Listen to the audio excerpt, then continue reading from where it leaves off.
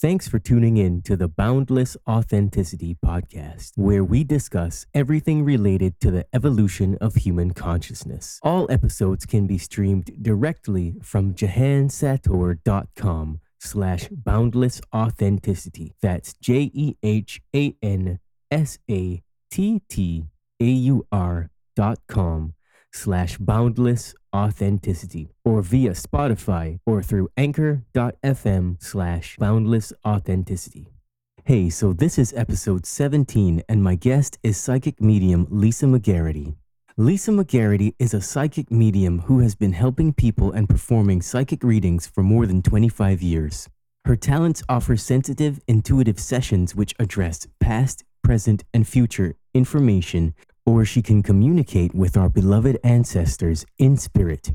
She has a knack for seeing the future and is skilled at helping her clients create the future they actually want. Her deep belief is that there is always a spiritual solution for all of life's practical problems. Her commitment to her clients is to be a guide, teacher, and healer that empowers them to bring more clarity and joy to their lives. Lisa has been the owner of Envision Crystal since 2003. She enjoys helping clients over the counter at the store as well as in private readings. Over the years, Lisa has studied with many different magical practitioners from all over the world. This has given her the ability to understand a variety of cultures, magic, ideas, and traditions. Lisa currently offers a variety of services including psychic readings, spiritual mediumship, shamanic healing, soul retrieval, past life regression, custom spell services, and she has a specialty in curse removal. Whatever challenge you are facing, Lisa McGarrity is able to support your magical journey. You can find Lisa at lisamcgarrity.com, LisamcGarrity.com, and envisioncrystal.com. And the links will be available in the show descriptions. Hi, Lisa. How's it going? Hi. Nice to hear from you this evening. How are you? Oh, I'm really good, actually.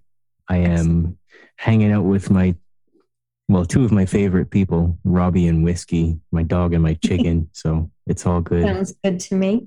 I have my dog Winter here. She might pop in and say hello to everyone. Oh, cool. Yeah. Well, I hope everybody likes dogs then. So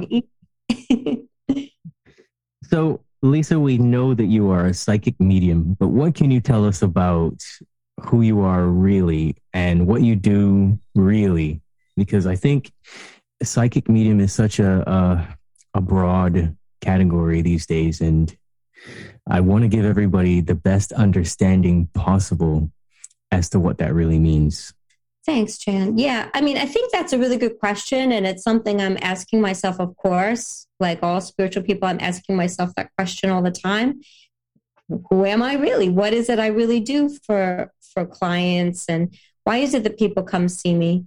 I do describe myself as a psychic medium because I feel like that's the easiest way for my customers to understand, like, okay, she'll help me sort out the future and she may be able to communicate with folks who are already deceased so she can speak to my ancestors. You know, those words seem to capture that, right? But, I think about it as I'm an explorer in consciousness, and I have maybe just a little bit more of an ability to open up into the spirit realm, or what is called the unseen realm. And I like to share that. Like, I think it's awesome. I went through a lot of years in my life when I didn't want to share it and I wanted to keep it quiet or appear normal or seem like I could blend in easily.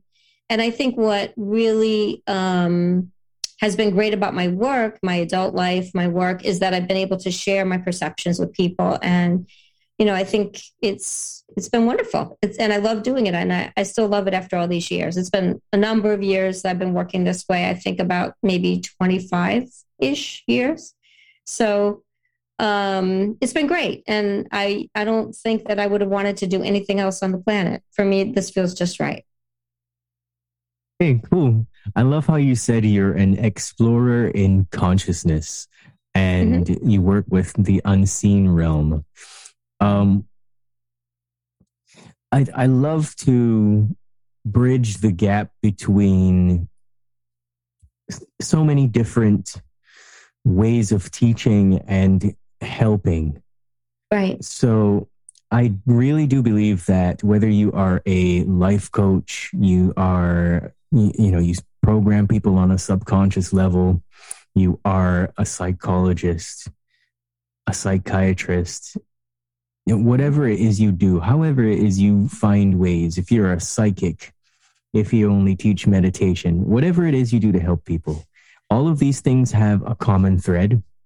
And all of these things are basically working with the current capacity that any individual has to tap into their consciousness and explore.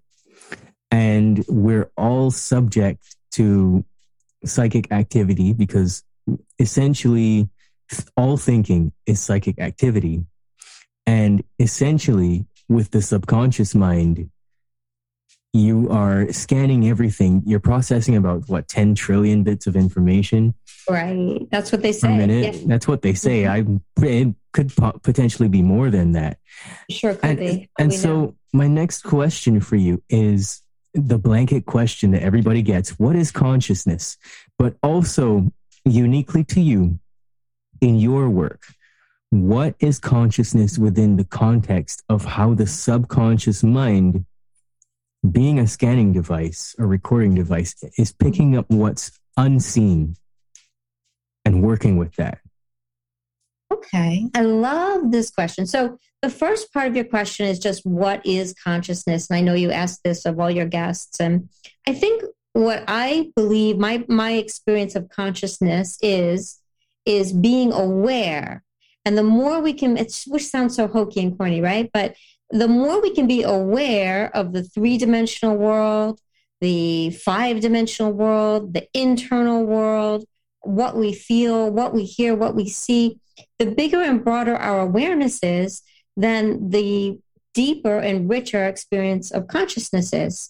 So consciousness to me is like we're just standing in the crossroads. All of us, every human being, we're in some sort of liminal space. So we're in between all these different realms. We're between the spirit world and the physical world, the conscious mind, the decision maker and the unconscious mind.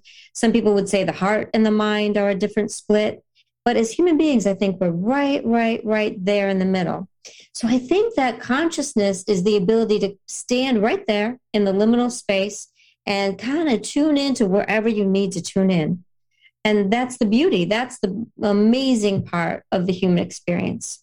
So I think for me, as someone who does readings, I'm a big believer, and I teach anybody who trains with me or studies with me, that the subconscious realm, everything we perceive that's psychic, let's call it psychic, whatever energies we pick up through our intuition, they kind of bubble up through the subconscious realm into our thinking, so-called rational mind, right?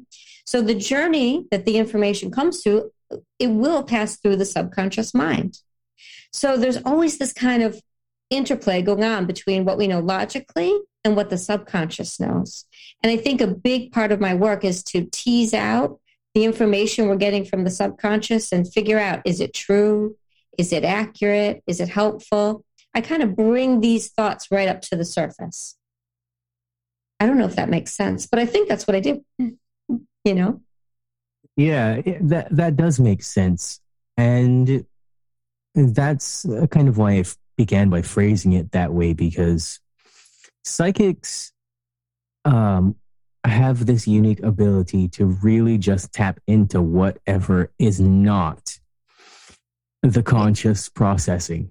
And it's so difficult for the average person to wrap their mind around, not just because of groupthink and the societal conditioning that, that's not a normal thing, or we have these other terms that just are a little bit shy of what is actually happening, like paranormal activity and ghost hunting and these kinds of things right. That just don't really describe exactly the fullness of what's going on. That I think you really did answer that question well. And like I said to you when we first spoke, I really do want to have you come in and explain in the simplest form the how-tos of this whole thing. And whatever you think is best, you're the expert. So I will I'll get out of the way. I don't know if I'm the expert, but I'm going to give it my best shot. So, and the reason I say that is because I'm a big believer that every single person has the ability to tune into intuitive or psychic energy. I think that, although I will say this, and I say it a lot, anybody can sing happy birthday, right? But some people are opera singers, right? So I think there are folks with a bigger gift, perhaps, or they lift it up to the level of art. Not everyone can really stay on tune. I'm not a very good singer myself. I would never call myself a musician. I'm more like a music appreciator. But nonetheless, I think when it comes to psychic work, I do think that anybody and everybody who's got a heartbeat, who has any level of awareness, also has psychic ability. It's part of the human condition. So I think that what I'm doing when I'm sitting with clients is my first step is I am prayerful. And I'm creating sacred space for us to do work in. So I want the energy to be as clear and uninfluenced by negative energy or fear or doubt or what have you as possible. So I might set that up energetically before I meet with anybody. I just want a nice, clear space, as clear as I can make it. And when folks come in, my job is to do everything. I would need to hear, see, feel, and kind of just take in the energy that they're bringing in. I'm going to simultaneously kind of lean back into the wisdom that comes from my own spirit guides. And as I'm going to let, my person who's sitting with me, of course, I'm going to let them know, hey, I'm picking up this, I'm seeing that, I'm perceiving this, but always I'm doing it with the idea that this is what I'm perceiving, but you're going to interpret it with me because you've got just as much information as I do, right? So I'm kind of just generating or speaking out loud the symbolic impressions that I'm receiving. So sometimes I might hear a word, for instance. In fact, I'll give examples afterwards, but I might hear something. I might see something clairaudiently. I might sense a feeling, and I'll just speak it because that begins the whole dialogue process. Then, the person I'm sitting with can say, well, oh, that does make sense, or that doesn't make sense, or maybe that pertains to this. And then we begin. I hope I'm being clear. So it seems like a mystery process. And a lot of times folks who will come in and I'll say something right off the bat, and they'll say, well, gosh, I barely said hello. How did you know that? Right. And I just knew it because I can feel it, or I hear it, or I see it the second I connect to that person. So usually that's the item that's most present. That's what they need to talk about the most. That's what's in front of us as we begin the work. Does that make sense? I want to make my work as clear and transparent as I can. And that's really been the challenge for me. Yeah. It makes sense to me. I know we can't please everyone. I'm sure that the way you're communicating it is simple enough for everyone. So right. I just wanted to comment on what you said. I mean, you said this really awesome thing about you kind of let whatever is bubbles up into the rational mind, and you work with that, and you're helping people to be aware of the 3D world and what we feel and what we see, and to gain a bigger and broader awareness. Right. And I love how you said standing in the crossroads of a liminal space. That just really stood out to me because I want you to explain to people what is a liminal space, first of all. Right. And I also want to ask you the question, like, if psychic ability is truly a part of the human condition, what is it that stops us from standing in this crossroads? Well, I definitely feel that there's a lot of programming in the world that says don't do it. Don't look under the hood of the car, right? Don't question those feelings. And if you see something out of the corner of your eye, that might be something scary. Don't look at it. I know that growing up as a child, I definitely got a lot of, hey, don't talk about things like this. Don't talk about it outside this house. Don't talk about it with other families. Don't make mention of what you see or hear or feel. I imagine some of the things I said as a child were pretty spooky to the adults in the room, right? So, and I'm sure I'm not the only kid to have that experience that somehow we knew stuff that we shouldn't have known. And it can make adults real uncomfortable or surprised at best, you know? So I think that we have been living in a world where being so-called intuitive was seen as less valuable than being intelligent. And emphasis is on being rational and intelligent and informed. And I'm not against any of that. I sure hope we all become intelligent, right? But I do feel that we're on the precipice right now of people realizing, oh, wait a second. There's this whole other realm that we can tune into. There's this whole other part of our being that is beautiful and amazing and loving, or just really on point, that doesn't only come through analysis or doesn't only come through logic. So, you know, I look at these two parts of the human condition, you know, the rational and the intuitive is like a left and a right hand. And I really think you need both, right? There are some people in my world who walk around only really using their intuition. And I don't want to be in that camp either, you know? I don't want to only be thinking, feeling, believing without any type of connection to the 3D. I really want to be in the in-between. I think that that is where the real magic happens, when you can be well-educated, or you can be analytical, you can be intelligent and thoughtful, and you can also be intuitive, creative, spontaneous. I think those two together, that's magic. So I invite the overly spontaneous to say, hey, hold up a second. What's logical here? And I like to invite the overly logical to say, hey, hold up a second. What is your heart telling you? Because I think we need to, wherever we are, we need to reach the other direction to bring some type of real balance and understanding. I think that's the best way. I absolutely 100% agree with that, because one of the main presuppositions I personally work with clients, when they tell me they have a problem, it's because they have a problem. And Right. so the secondary presupposition that I take on then is something is happening for this person. It's an event that they're experiencing. Everything that they're currently experiencing is as a result of a past happening, or the bits and pieces of the past. The brain is simply forming these into some future circumstance. And so they're worried about that. Right. And so a lot of that is really, if you say on the right-hand side, you have your rational, and then on the left-hand side, you have your emotional. Somewhere in the middle is the real story. Somewhere in the middle is the program. Somewhere in the middle is the information that your brain is trying to process. Right. And it is the emotions which are happening as a consequence of that, which are really both helping you and hindering you. And hindering you, right? Depending. I agree. And so I feel one of the main things that stops us from tapping into this, to touch on what you said, is the conditioning that we get from our parents and in school, because we're taught to learn in a way that logic is somewhat suppressed. I agree.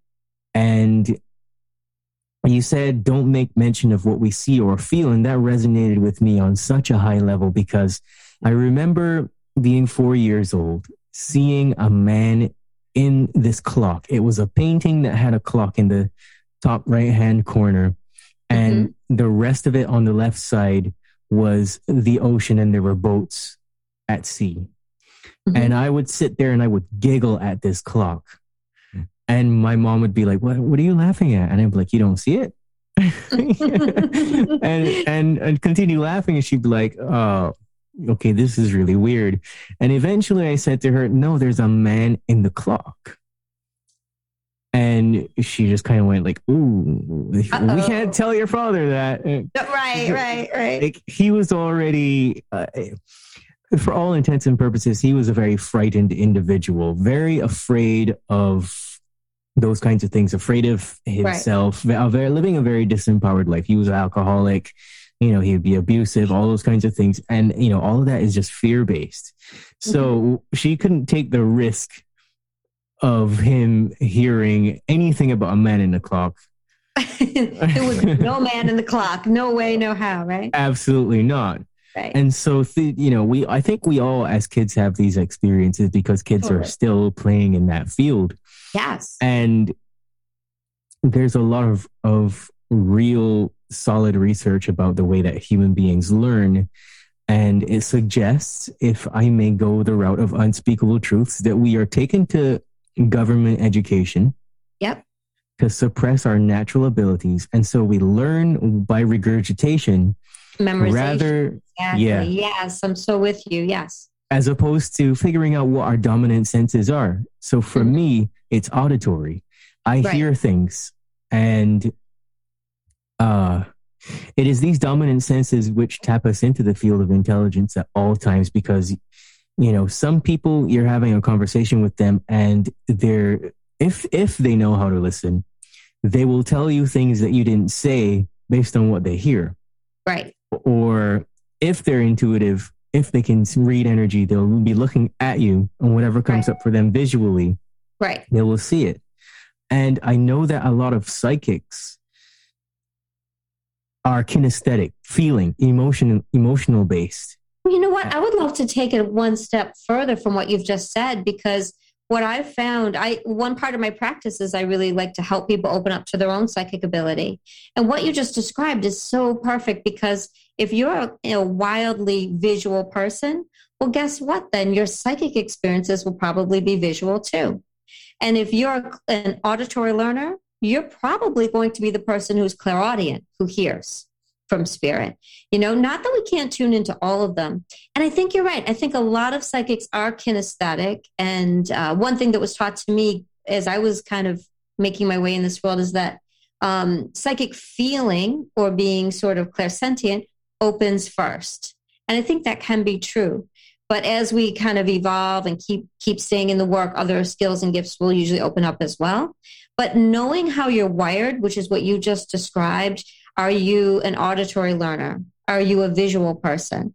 That can be a really, really important clue for understanding what your psychic gifts might be, if that makes any sense.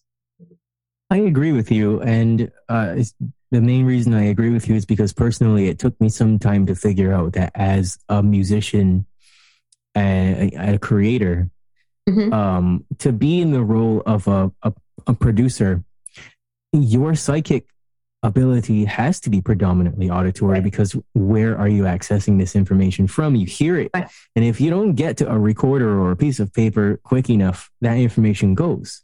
Gone, like in a second, right? Yeah. Absolutely. And so you have to train yourself into working with your consciousness in that way. And the more you do it, the faster and the easier it gets, until it just becomes second nature. You can sit down, you know, this is how like songwriters will sit down in a room with each other for an hour and flush out hit songs, because they do it all the time. They're accessing this. And just a quick aside there, there's this, I don't know if you know who Godsmack is. They're like a hard rock band. And so the lead singer, he recently reached out within the past few years to Dr. Stephen Greer, who does the alien stuff, the ET stuff. Sorry, Stephen Greer would smack me in my face if he heard me say that. And basically the conversation that they had was that, you know, he wanted to know more about consciousness, and how the process of him being a songwriter and hearing these you know, these musical notes and stuff in his head was related to all of that. And so that's how they got tapped into that. So a lot of people are now waking up. And it's a lot of people that you really wouldn't suspect, to the concept that it is their senses that plug them into this. And the reason why I said that specifically is because I had a moment where it was Saturday. I went to my mother's friend's house, and she moved away a couple of years ago. She's selling the house. Her husband died. And he didn't want to go. And he was very distraught by the fact that he had to go. And I went in there and I said, well, is Gordon here? Right. And when I said, is Gordon here? I felt my secondary sense is feeling, but somewhat in the body. And, you know, sometimes, well, I shouldn't say, do you know, sometimes I'm making an assumption here. But for me, I'll feel like a yes is a hit in my throat up here, and a no is lower down in my neck. Okay. So you know where yes and no happen in your body. That's really great, right? Yeah. And so I got a yes. And I kind of, time passed. I kind of went upstairs. The house felt like it was holding a really sad energy. Mm-hmm. And I was looking around and I found some things of his. And I was like, wow, this really does have a sad energy towards it. But it feels as though I was guided to this spot particularly. And when I turned around, there was so our dollar is a coin. It's a silver dollar. Yeah. And I passed the bed on my way there and I looked and I saw there was a silver dollar on the bed. Mm-hmm. And people have experiences like this all the time, but can you tell me what is that? And could you explain to the listeners like how these things that happen to them all the time? Sure. Just give the ins and outs of that. How is this happening? Yeah, it's amazing, why is it happening? right? What is it? I definitely feel that spirit beings have the ability to move objects. I don't feel it happens all the time. It's fairly rare, but I definitely feel, and what's reported to me and what I've experienced in my own life, the most common thing is coins, especially if coins have a high percentage of silver in them. So I think the silver must make it a little bit easier for the people who are living in vibration, right? They're not in our physical realm. They're kind of in the next dimension. It's a different vibratory rate. But there's something about the metal in those coins that makes it a little bit easier for them to move. And so it sounds to me like you got a really big thank you. And my sense of it when you're talking is that he appreciated that you could sense him. He appreciated that you knew he was still present in the house. He appreciated that you could feel what he was still feeling. And I think he got a little bit of warmth and comfort from you being there. And so that was his way of saying, hey, thanks. Thanks for coming over, right? Thanks for acknowledging me. Thanks for knowing that I'm not gone, and unreachable. I think you got a really big thank you. So, So here in the U.S., a lot of times people tell those stories with dimes. They find dimes, which these days dimes are not made of silver or not very much silver. But it is traditional that those silver coins are a little bit easier to move. And I do feel like that's one of the ways that that spirit speaks to us. Okay, that explains it. Yeah. So let's move on to the more of the how-to stuff then. Sure. So I think that, anybody who, like I said before, anybody who wants to tune in and listen can. And I really liked what you said earlier about, if you're working as a musician, you've noticed that you might get the impression of notes or that it seems to come in clairaudiently. And if you're not near someplace where you can record it quickly, you've got to somehow capture it, right, before it goes away. And I do think that's one of the hallmarks of spiritual experiences is they can be almost like a dream, like a waking dream. And if you don't pay attention to it and really make an effort sometimes to hold it or remember it, it can poof, almost disappear just the same way your dream might be forgotten by the time you pour your coffee, right?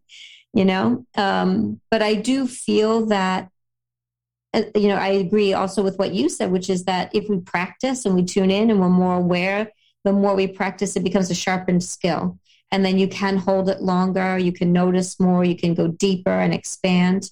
I always invite people to pay attention to, check in with themselves at least a few times each day, just to kind of tune in and say, hey, am I picking up anything intuitively? And so maybe the first 40 times you do that, it kind of feels like nothing, right? Nope, no intuition here, just doing my job, just cleaning my house, just making dinner, what have you. But if you keep checking in, what will definitely start to happen is you're like, oh, I do have this odd thought. Or, oh, wait, I am having a weird memory. And I feel like as we kind of tune in and pay attention to that, and maybe even I always invite people to jot it down, keep a little notebook for a while when they're trying to open up to their own intuition.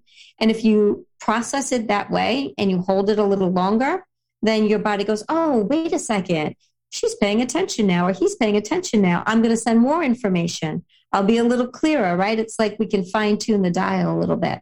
So I think that anybody who wants to open to their own intuition definitely can. For me, I'm a person that spends a lot of time in prayer, meditation, shaman. I do a style of journeying that is considered shamanic journeying. I like to do that. It's fun for me. I don't consider that an obligation. I enjoy it. And by doing that, I'm spending a lot of time in what other people would call like an altered state, right? So I'm not in my same walking around thinking logical brain. But that's what opens the door for me, I think, to be able to really work on behalf of clients, to speak to spirits, to really kind of hear from, other sources about what's happening in this world.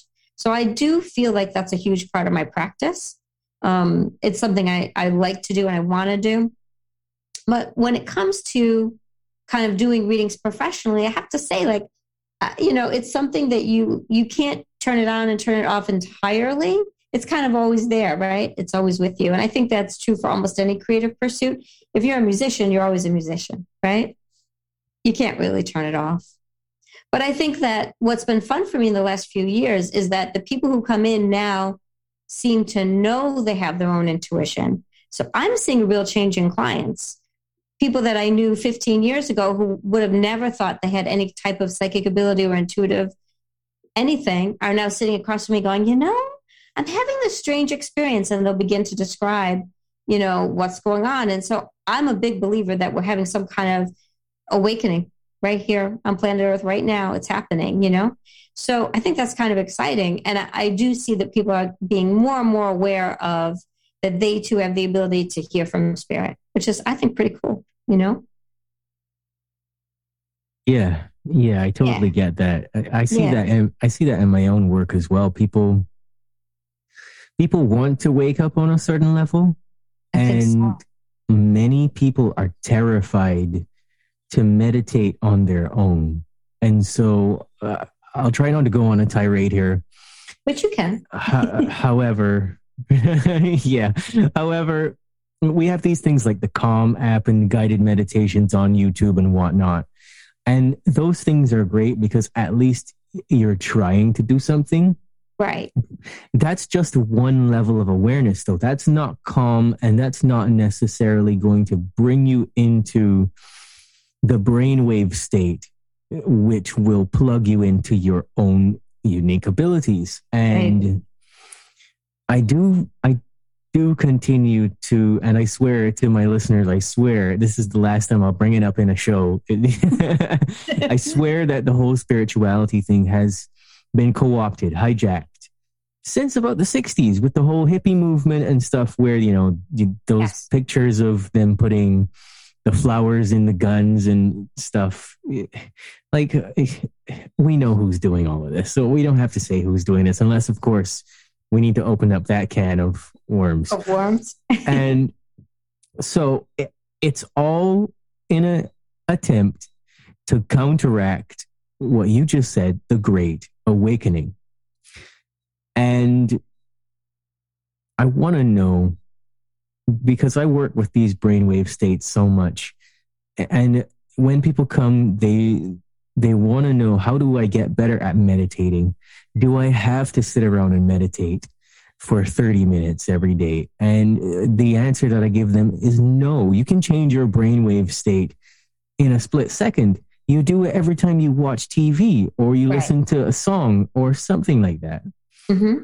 So you kind of have to learn how to bring yourself down. And I want to know from you, how much of that process is involved in your work, and how do you teach people to do it?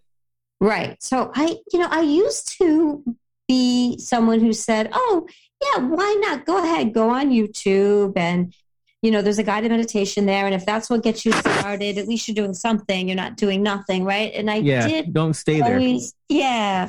I used to recommend that, but I really don't do it anymore, especially since I found out about this Calm app. I didn't know about it. Only recently did I find out about it.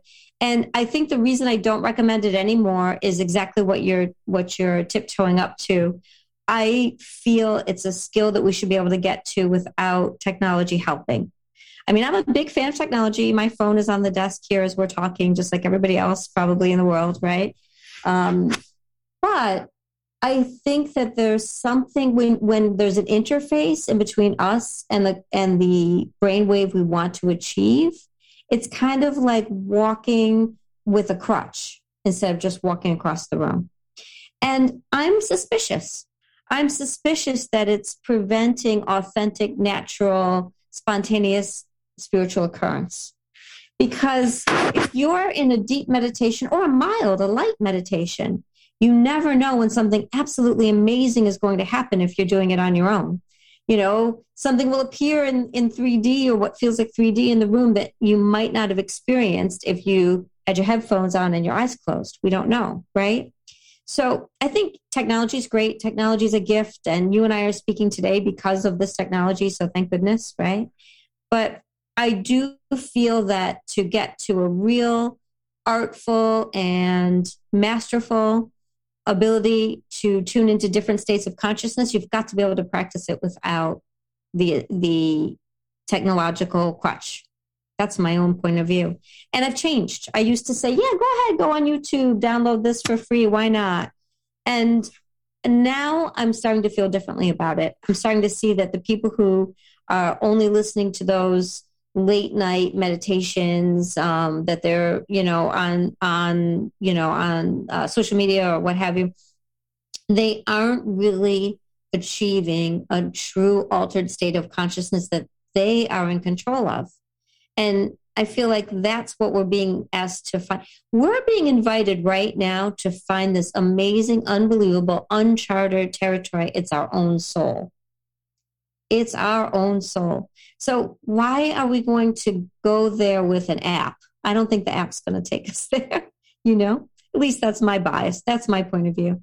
I'd rather people learn to sit in quiet. And even if it's not 30 minutes, even if it's 5 minutes at first, then that's okay. Because I'd rather have 5 good minutes, than a half hour of doing Zippo.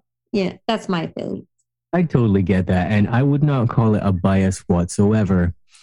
The same way that a person would see their doctor as an authority because they spent so many years allegedly studying and practicing certain techniques.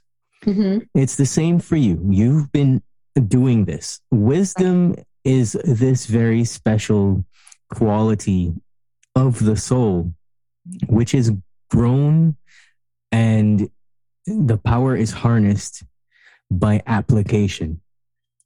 Constant, honest, truthful application.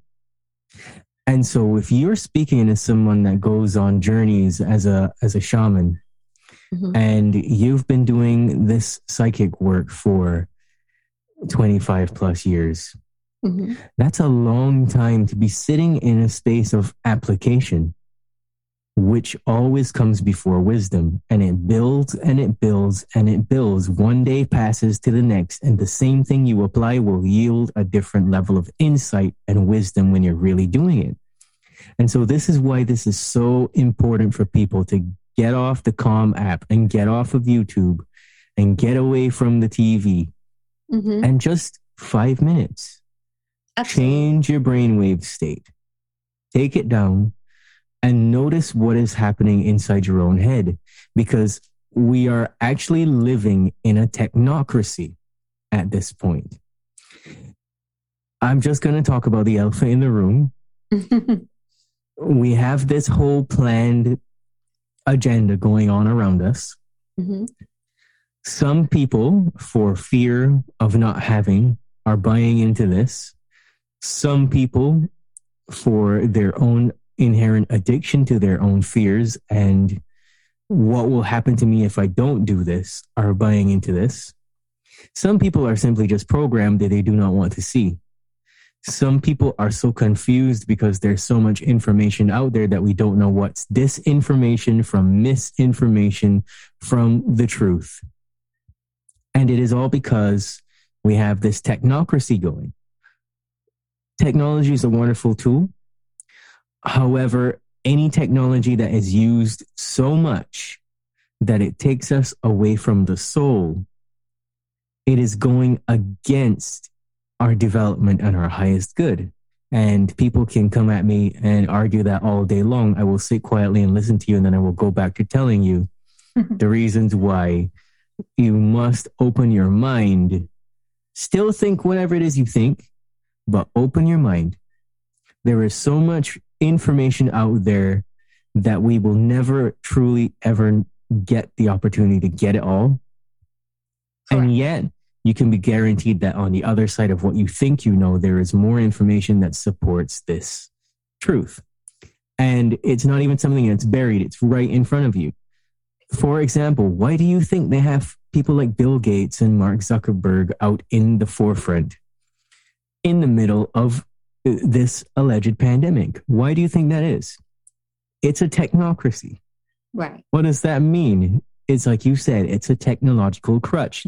They're using our dependencies to stop us from tapping into our birthrights, our natural abilities. Natural abilities. I'm so with you on that. And I think that understanding that we're living through an age of a type of information warfare, a type of information bombardment. And, of course, it's difficult to sort out what's true and what's not true, but it's less difficult if you are in tune with your own heart and your own soul, because then you're able to really understand how things resonate. You told me a moment ago you had an experience and you know what yes feels like in your body and you know what no feels like in your body. But a lot of people don't know that. And so they're unable to discern if what they're hearing or reading or experiencing or listening to is true or not. They don't have their own automatic sense. That's unfortunate. Yeah. Absolutely. It's very unfortunate. And every moment that we spend listening to everyone except for ourselves, we lose even more touch with the ability to read the field. And so much of technology is unfortunately actually designed to subtract our consciousness, to hijack the prefrontal cortex and take away what we are so naturally born to do. And so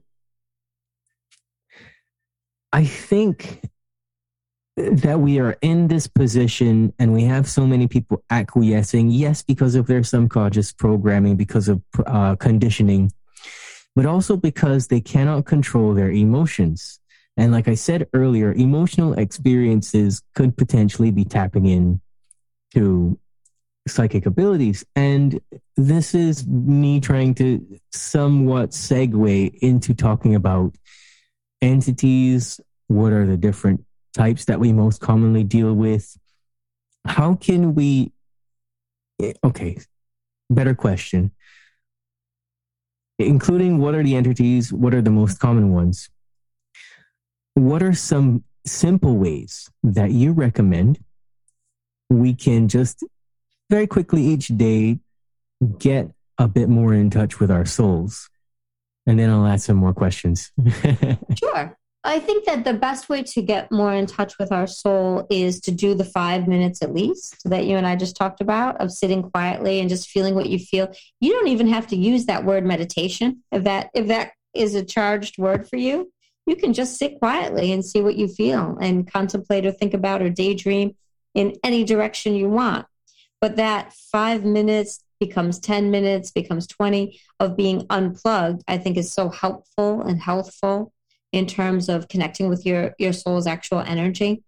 For very, very, very restless people that I work with who have that real fast-paced brain and have trouble relaxing, sometimes they're not able to sit. So I say, hey, take a walk and just leave your phone behind, right? Get out in nature, go down by the water, go into the woods, or go through the city, but do it without your phone.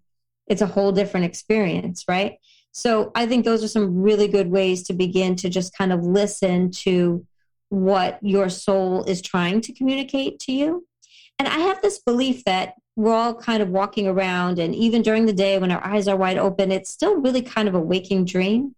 So as we're walking around, we will see things, and those things will have a symbolic meaning. They will have a message for us. So if something's calling your attention, if you hear a word several times in one day, or if one number keeps coming up, or you see a butterfly and then you see another butterfly and then you see another butterfly, that's a message. That is a message from Creator, I believe. And that's a really good way to kind of tune into your soul and ask, like, what were those butterflies about? What's that message for me? It gets the whole process of inquiry going. And I think that's a great way to at least begin to kind of open the door a bit. Yeah. So that's really great, because all of those things, whether it's walking or reading a book or, looking at the trees. It all changes your level of consciousness. And I'm sure that everybody listening has been pissed off about something and went for a walk, and then afterwards you felt a little bit more clear-headed. And Yeah. just to, if you haven't figured it out, that's the reason why you changed your level of consciousness. You changed your brainwave state. And now you can handle stuff a little bit better. So it doesn't have to be this thing where you do it in a monastic sense and you have to sit with your legs crossed and all this crap. Like, No. you don't have to chant or anything like that. Right. Just get away you from. can if you want to. Right? You can, but you don't have to. You just get away from Right. everything and be with yourself. And right. I have met so many people post-pandemic and in the middle of it who can't do that. They're not at peace. They have no idea how to be at peace. And quite frankly, the concept of being at peace scares them to a high degree. And it's unfortunate. And this is where I kind of want to guide it back over to the entities thing, because, they're all around us all the time. Right. And what is it called? Loosh? Whatever it is that these entities feed on is generated by these negative emotions. Right. And, how much of I've seen, let me start by saying that I have seen enough entities in my lifetime to know that they seem to be around wherever there's sadness and depression and a lot of anger. They seem to be around wherever there's alcohol and drugs. They seem to be around, sorry to all my churchgoers, they seem to be around the churches and those places, because those places are energy mechanisms. We think they're just normal buildings, but they're really designed in a way. And kind of like what you said, there's symbols all around us. And so the symbols bleed into our consciousness and dictate certain levels and call certain things in. A lot more people are having these experiences with entities, and a lot of people are very confused. So if you could just give us like the most common ones that you encounter when you're doing your readings, and please do tell us what kind of readings you do specifically, so that everybody gets that. Yeah, I mean, I do a lot of different types of readings. I think people come to me just for straightforward past, present, and future information. Some people come to me because they really do want to speak with someone they love who's passed over or passed away. So that's one part of what I do. Another part of my practice is a type of healing, and that's where I have encountered the most one-on-one kind of interface with different types of spiritual, like possessions or entities, what you're describing. And I definitely want to agree. I do think that wherever there's charged emotional energy, if it's sad, angry, or just intense, which sometimes, people go to church on Sunday, sometimes with intensity, right? That there's power there. So there can be spirits that will go there just for the power, just to grab that power and use it to keep themselves going. So that's definitely a common space where you would see, what I think in pop culture people call demons, right? I don't know. I tend to think they're just spirits. Some of them are fragments. Some of what I have encountered have been fragments of souls that did not cross into the next world properly. Some of what I've encountered with clients who've come for healings are just, I call them spiritual intrusions. It's just bits and pieces in the energy body that maybe didn't belong there and needed to be removed. So that can happen. I do think there are a lot more people who don't want to cross over properly than you would imagine, or that I used to imagine. And those people tend to wander the world and cause mischief a lot of times and just kind of hang out. And if they were someone who liked to drink or get high in life, they tend to hang out in places where people are drinking and getting high who are alive, who are living. So I think there's a variety. I do feel like there are entities that seem to be part of planet Earth, that seem to, this is their home base. But I also think there are entities that don't seem to be part of planet Earth. It's almost like they've wandered over here and they aren't quite leaving. So that's definitely something that I've encountered in my work as well. In fact, I've actually been instructed by my spirit guides to help a particular group of entities leave the earth plane because they didn't feel at home here and they didn't belong any longer. And so we did do that in spirit. Could you share the specifics of that with us? Can I share? Well, I don't want to give anybody's story away, but yeah, there was a person who had been involved in some university research. I'm going to be a little vague, but not very vague, and was unhappy about some of the unethical things that they saw during university research, and became quite depressed. So they came to me for a type of what they thought was going to be a soul retrieval. So soul retrieval in my type of work would be, let's go and look and see if there's any lost parts of the person's soul and restore them to home base, to the person who is the client. But as we began to do the work and as I was traveling in spirit form, I just had the unbelievable sense of a group of entities involved that were influencing the research and influencing the person conducting the research, and had influenced my friend as well. And, I'm not a person who, you don't know me yet. You don't know me well. You know me for half an hour, but I'm a pretty level-headed person, right? Despite having an unusual job, I'm logical in my own way. And I thought, this is crazy. Lisa, I have lost my mind. But as I began to give the feedback of what I was seeing and experiencing to my client, she just gave me the big nod of, yeah, that's correct, right? So with the help of my helping spirits, who are my guides and my helpers, we actually invited this collection, I'm going to call them a soul group, who were not of earthly evolution. They did not begin their evolution here on this planet. And so in spirit, not physically, but in spirit, I traveled to a particular place on planet Earth where my ancestors are from, that I have found as a portal to another dimension. And through that portal, we assisted these souls, these beings, to leave. And they actually were happy to leave, which was amazing to me. It wasn't something I expected. And my client was greatly relieved. And I saw her several times since then, and she's a whole different person. So she had a kind of an experience of depression, and believed her depression was kind of a normal depression, like sadness.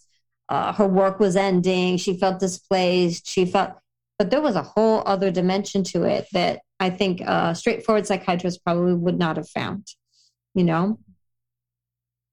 So they're everywhere. I think we forget that this planet is sort of like a giant, space station. There's people and souls and beings that are part of Earth's evolution, but they're also souls and beings and creatures that have come here from other worlds. I'm reaching for words because I'm like, I don't want to say aliens. It doesn't seem like, I don't know. It's such a pre-programmed response that it's easy to say aliens. Right. But I think as time goes on, it's just as an aside, I think we need to get in control of how we refer to them and go with the whole Stephen Greer thing and call them extraterrestrials until extraterrestrials is better. You're right. I'm really not certain if that's going to happen in our lifetime. I don't know. It could happen. I mean, I've had my own experiences within the past year of stuff with like that. And I remember a couple of times about 4 years ago meditating. And this is when I lived in Pennsylvania still. I was in my room and it was about after midnight. I decided to meditate. And I could perceive, like on this side, my eyes were closed and I could perceive like someone was watching me. So I started to scan the darkness, if I could say that. And I saw like there was a being standing there.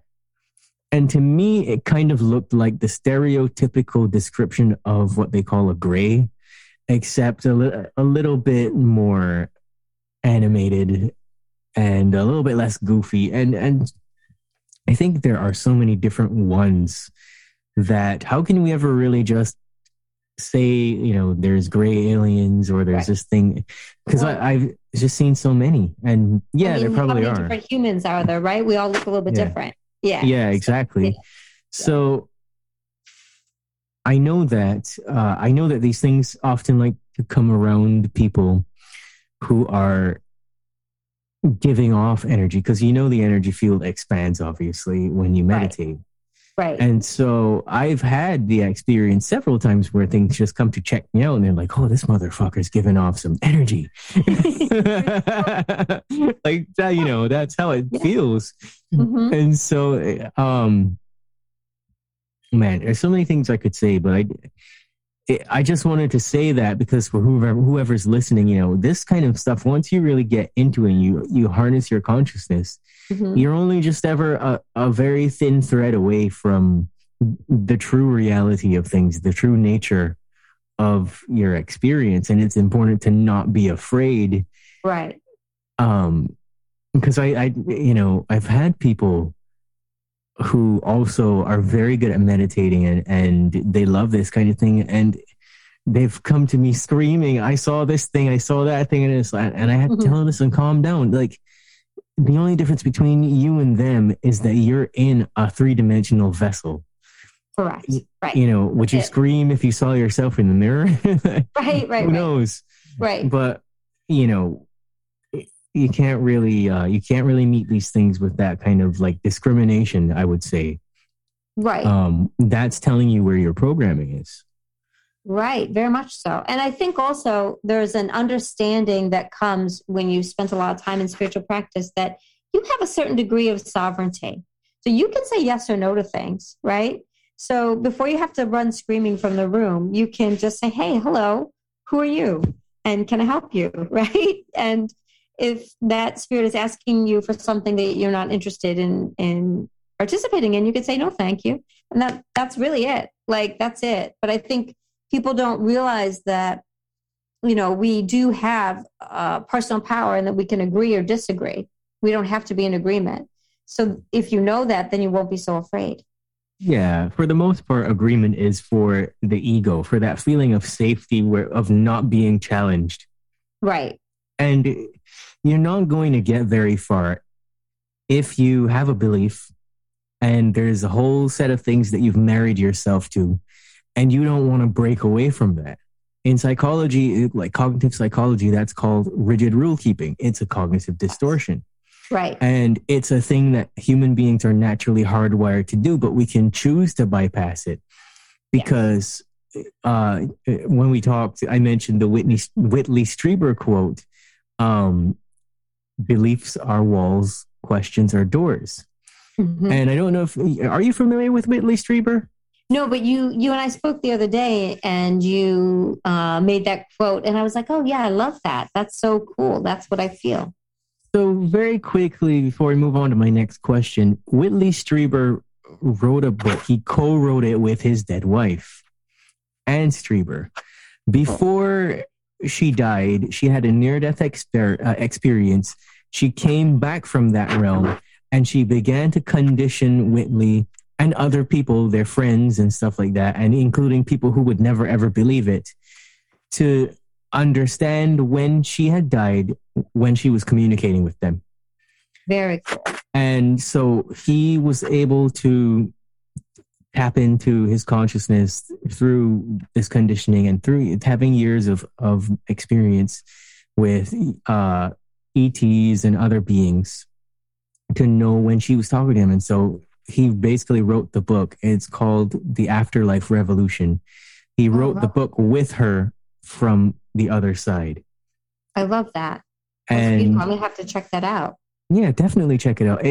First of all, let me just say, I want somebody to love me as much as Whitley loved his wife. You could feel the outpouring of unconditional love for this woman coming from his words. Every single word was like the most beautiful poem ever.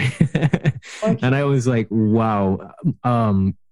Because he couldn't have captured the essence of the information without that. And that's the key. The unconditional love is the key because it allows us to interface with so much. But anyways, let me not get too far off topic before this turns into a 2-hour show. Spirit guides. So the average person still doesn't have a solid understanding of what a spirit guide is and how to really access them. There are a lot of people I have met who claim to be getting information about spirit guides from some website online, and they can't really tell you what's true for you on a personal level because you're the only person walking in your shoes. Right. And Right. they can tell you, like, for example, let's just go there. My mom signed up for one of these things and she wanted to know who her spirit guides were. And so this website's telling her Archangel Uriel. And I said, Archangel Uriel can't just be here to cater to your specific needs day in, day out. I said to her, look, your spirit guide is your mom. And one of my spirit guides is your father. See you later. Right. I got to go do this thing. And Right. she kind of sat there with her mouth wide open as I was leaving. Because I know she didn't quite get it. It was kind of like, how would you know that? And I still, at this level of development, have not met all of them. Some prefer to stay just hidden. And I know, and I know that they're not malevolent beings masquerading as my spirit guides. However, that does happen for a lot of people, especially in the realm of mainstream. I've seen that happen to someone. Definitely. So how can we tap into talking to our spirit guides? Maybe there's a way you can teach me to kind of get that guy to come out of hiding. Because I know for sure that one of them is my grandfather. Years ago, when I was trying to figure all this stuff out for myself, I walked downstairs after a really great meditation, and I had asked to find out who my guides were. And on the TV, there's this music channel that plays like spiritual music and stuff. It would be on all the time. Mm-hmm. And the name of the artist was George Winston. So that was my grandfather's first and middle name. And my middle name is also Winston. Oh, wow. So it was instantaneous. Since I came out, went downstairs, I looked on the TV, I felt compelled to look, George Winston. Beautiful. Yeah. So that's super beautiful. I think, I'm sorry. No, I was going to say that was good and that was really convenient for me, but what about everybody else? Yeah. I mean, I think what you just described, I believe, is the most common thing that we do have a blessed or determined or sort of raised up ancestor who will be a guide. That's very common. Now, you may have to go back more than one generation to figure this out. So, for instance, I'm in a situation where my mother passed away relatively young. And so she is not my spirit guide. She's around. She says hello to me. She checks in with me. She overlooks my daughter, but she's not my primary spirit guide. But most people will have at least one guide from their ancestry that really keeps strong watch over them and tries to help them along. The passing on of names is actually is a big indicator that person will have an extra spiritual link with you. I think on an unconscious level, that might be why families do that, why there might be, so many Georges or so many Valeries or what have you, where that name just keeps getting passed down. It does seem to create an extra special spiritual link across the generations. So I just want to make mention of that. And while I don't think that Archangel Uriel is your mother's personal guide, although I can't speak for the Archangel, but that's not ruin her fun. I'm sorry, Mama. But I do think that there could be a connection that she has with, that may be a whole, let's say, army of angels, right? A whole department of angels, right? So she could, I think she just was on a silly website, but she could have an experience that she could certainly have a visit from Archangel Uriel. I wouldn't take that away from anyone. But she could also be in alignment with what that angel stands for. Does that make more sense? You know what I'm saying? In Hindu practice, I really love Ganesha. And, in Hindu practice, of course, the deities often have a lot of different names. And one of the names I understand that he goes by is, the great Lord, or the Lord of many spirits. So it was described to me from someone who grew up in India that what that's about is that obviously he can't do all the jobs that people are asking him to do. So he's in charge of this huge army of spirits that goes out into the world and does all the jobs. And I thought that was like a fun way to think about it. I do think that sometimes it's not that a person is in alignment with one deity, one saint, one angel or archangel, but it's kind of a resonance. Whereas the people that are the people, I'm calling them people, but yeah, the people that are our day-to-day spirit guides that walk right next to us and say, don't go down that road. Let's go over here, have lunch at this restaurant, make that phone call. They tend to be human beings who have passed into spirit and made a commitment and a decision to be a spirit guide. And they seem to take it on with their growth in mind as well as our growth in mind. And it's an agreement, another agreement. It's another relationship. And the way we get in touch with them is, the same way we get in touch with any spirit, which is with meditation, with prayer. Automatic writing sometimes can be helpful. Watching our dreams can sometimes be helpful. And really asking to be shown in ways that you can understand how to communicate. It can be really helpful. And one of the things, a simple technique that I always recommend to people who really want to make this link is to write, dear higher self, spirit guides and angels, because that kind of covers our, could put ancestors in there as well. I would really like to know who's walking with me. I would really like to be shown who's around. Please make yourself clear. Just write that out. And generally within a few days, your signs will come. You'll get your answer. I think one of the mistakes we make in this path is we forget to ask, right? We don't ask good questions. And generally when we ask, we do get answers. And once you know who you're talking to, it can be a little bit easier to then make the conversation clearer and deeper and more factual. And, you touched lightly on the idea that there could be sort of a negative entity masquerading as a spirit guide. And I've definitely seen that, and I think it can happen. I think that happens sometimes. That can be the impetus for mental illness even sometimes, or I've known of some people who had kind of like a psychotic break because they were listening to what they thought was a helpful spirit guide and it turned out not to be. So I don't say that to scare anybody off because there's definitely nothing to be afraid of. I think that it's just something to be knowledgeable about, that if the information you're getting doesn't actually edify you, if it doesn't build you up, if it doesn't bring good into your world, then it's probably not the right source. I keep looking for a new source. I think that's the way to do it. But on the other hand, there's so much good that's just waiting there if you just ask, right? There's so much amazing wisdom and guidance that any single person on planet Earth can access. So I think this is an important topic, and I think everybody and anybody should be talking to their own guides, if possible. That was really cool. Yeah, I like that. So many questions are going through my head right now. Okay, so earlier you said something to the effect that spiritual experiences can be like a waking dream. Having said that, and you just briefly mentioned it, what can you tell the listeners and me? The listeners are me. I want to know. Tell me about precognition in dreams. Because I get a lot of that, like especially the past 5 years of my life. Every single night I dream. Every single morning I wake up and I either write it down or I sit in meditation and I go, what was that? What did that mean?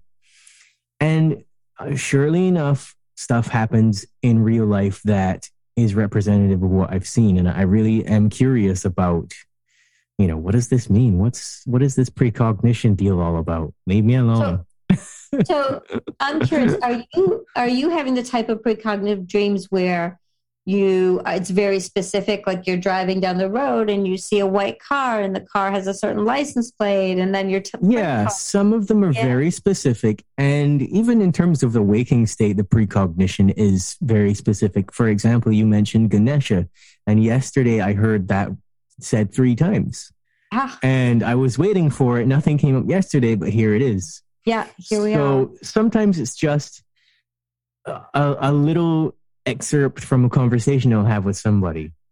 Or, somewhere I'll be driving along the road and I'll see someone do something and I already saw that in a dream. Yes. Or like my dog, well, he's not with me, so I can't show him to you. Shiloh. He is a big black American Akita. And for months before I got him as a puppy, I was having these dreams where I was being attacked by a wolf. And so eventually I fought this wolf off, and it was only when I learned to control the dream and get a hold of the wolf that the dream sequences began to change completely, and it went back to being very peaceful. And now, well, I shouldn't say and now. I'm going too far ahead of myself. So when I did that, then a couple weeks later, actually 3 weeks later, literally 3 weeks later, my aunt had a litter of puppies, and he was the runt, and nobody wanted him. And I said, "Why doesn't anybody want him? I'll take him."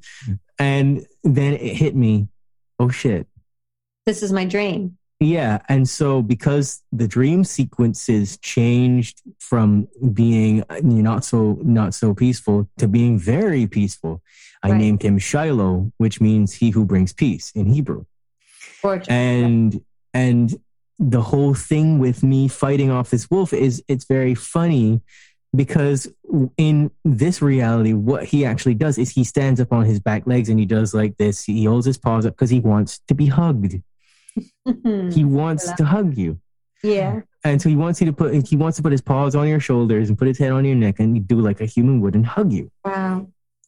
And so that's one example of it. But I've also seen other things, and it's just it's an everyday thing where in a couple weeks time I will have seen at least one thing in this reality that I dreamed, and it's driving me crazy, Lisa. No, why is that driving you crazy? I think that's fantastic. I think that's like beautiful and wonderful and fun. No, I think it's good. I love the story about the wolf, because you made peace with the wolf, right? And then it's like you got a gift. You got this beautiful piece. Yeah. Yeah, I love that.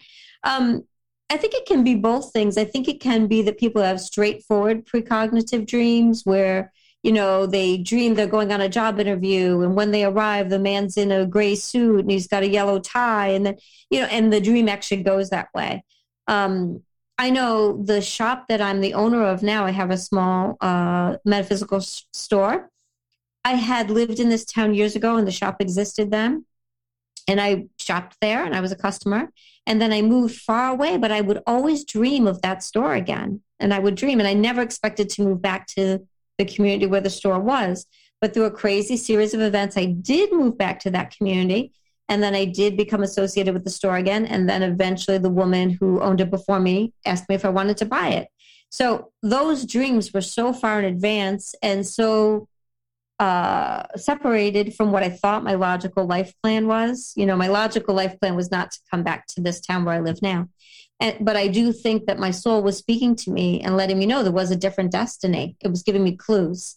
So I see it that the dream world is a great way to be in firsthand communication with our soul. And the soul really speaks in symbols, in pictures, in symbolic language, in color, in sound, but it has a different kind of voice than, say, you and I when we're awake, right? But I do feel like there's a constant, we're creators, right? Human beings are creators. We're creating our reality. And we're creating our reality by jumping into the soul realm, making choices, having experiences, creating energies, and that energies have great ripple effects. And then we come back to the waking world, and boom, here it is. We've created it like little mini gods and goddesses, right? So I think that when we spend time in dream, is it precognition or is it creation? Maybe we're creating it from that space. I think that's possible too. I think that it depends on whether we, I think some dreams are our soul talking to us and explaining what is going to happen that's bigger than the individual us. And sometimes it's an opportunity for us to work things out and create them differently. And I think that, wrestling with the wolf until you made peace was a way to create it differently and make it make sense. I think that, is it safe to say that, yes, we are creating things, and also in order to create certain things that we need for our highest development, we have to, in a dream state, we're put into the position where we're much more safe to deal with it psychologically, because I didn't like Akitas for some time. And the reason for that is because when I was a kid, there was this 3-year-old girl that went to my school, and they had an Akita, and the Akita ripped her back open or something like that. Okay. And I think that knowing that being so young scared me a bit. And it sure as shit scared the hell out of my mother, because she would never let me have one or go near one. Oh, sure. Yeah. And then in my early 20s, listen to me talking shit like I'm 50 already or something. Anyways, a few years ago, several years ago, back in St. Olaf, I was actually attacked by an Akita. And so I actually still have the scars on my arm here. Okay. Gotcha. And I carried that for a long time, and I made peace with it. But I guess on some level, psychologically, I hadn't really completely made peace with it. Hence the wrestling with the Akita and the wolf, or whatever it is. In some cultures, when you have an experience of being attacked by an animal and surviving the attack, that means that animal is a guide for you. I think so too. And I think maybe in some ways, this is a great segue to my next question. Do you think that people or animals who are alive can be spirit guides? 110%. Yes, I do. I do believe that. I have a new puppy. I was hoping she would come say hello, but she's not. Oh, she's sleeping near me. I have a new puppy. She's only been in my house about a month, but I definitely already feel that bond of she's going to be a guide, a helper in my work. Whenever I'm so far, and anytime I have clients here or I'm reading or I'm working, she just comes and sits beside me and she's in the energy. Last night, we had a small development circle. It was myself, my daughter, a friend, and her daughter, just the 4 of us. We did a meditation together. And there was Winter, my puppy, right there with us, enjoying the energy and adding to and bringing wisdom through. So for sure, I think that there are helping spirits who are living 3D animals, for sure. Yeah. I love chickens, Lisa. So I definitely want to believe that some of my chickens are spirit guides. As crazy as that's going to sound. Well, I say that because one of my chickens, my rooster, Chickpea, he was found face down when he was a day old in a tuft of grass. Some wild dogs came along and chased away his family, and he was abandoned. They never came back for him. And so the neighbor kind of brought him over and said, "Hey, you like animals? Here you go." Tossed him over. I was like, "Oh, thank you." Right. I took him, and there was just a different energy about this chicken. And I gained a whole different level of respect and reverence for chickens, because he couldn't stand up on his own or anything like that. He couldn't eat on his own or anything. He must have been sick or something as well. Mm-hmm. I fed him using a syringe. I would meditate instead of sleeping and lay straight on my back and hold him in a towel on my chest, because I didn't have like a heating lamp or anything to build a brooder. We were actually in the middle of lockdown, so I couldn't go to a store or anything like that. Mm-hmm. Right. So I did that, but we formed such a bond that he actually meditates with me. Like if I go and I get him and I say, "Hey, Chickpea, let's meditate," he will get on my lap on his own, sit, close his eyes, and I shit you not, he will meditate with me. Yeah. And there's that's great. And there's an overwhelming sense of joy that goes along with doing that with him, more so than even people that I know. Got a special bond. Yeah. Special bond. That's fantastic. Yeah. And it opened my eyes to a different level of intelligence with these various animals and stuff. I think in some ways, where am I going with this? I think in some ways there are so many different people and animals and stuff that pass through our lives, and potentially they are guides. I would never have gotten into any of this if I wasn't out one night at a gig and some guy tapped me on the shoulder and he said, "Hey, I noticed you have an affinity for leadership. Have you ever heard of coaching?"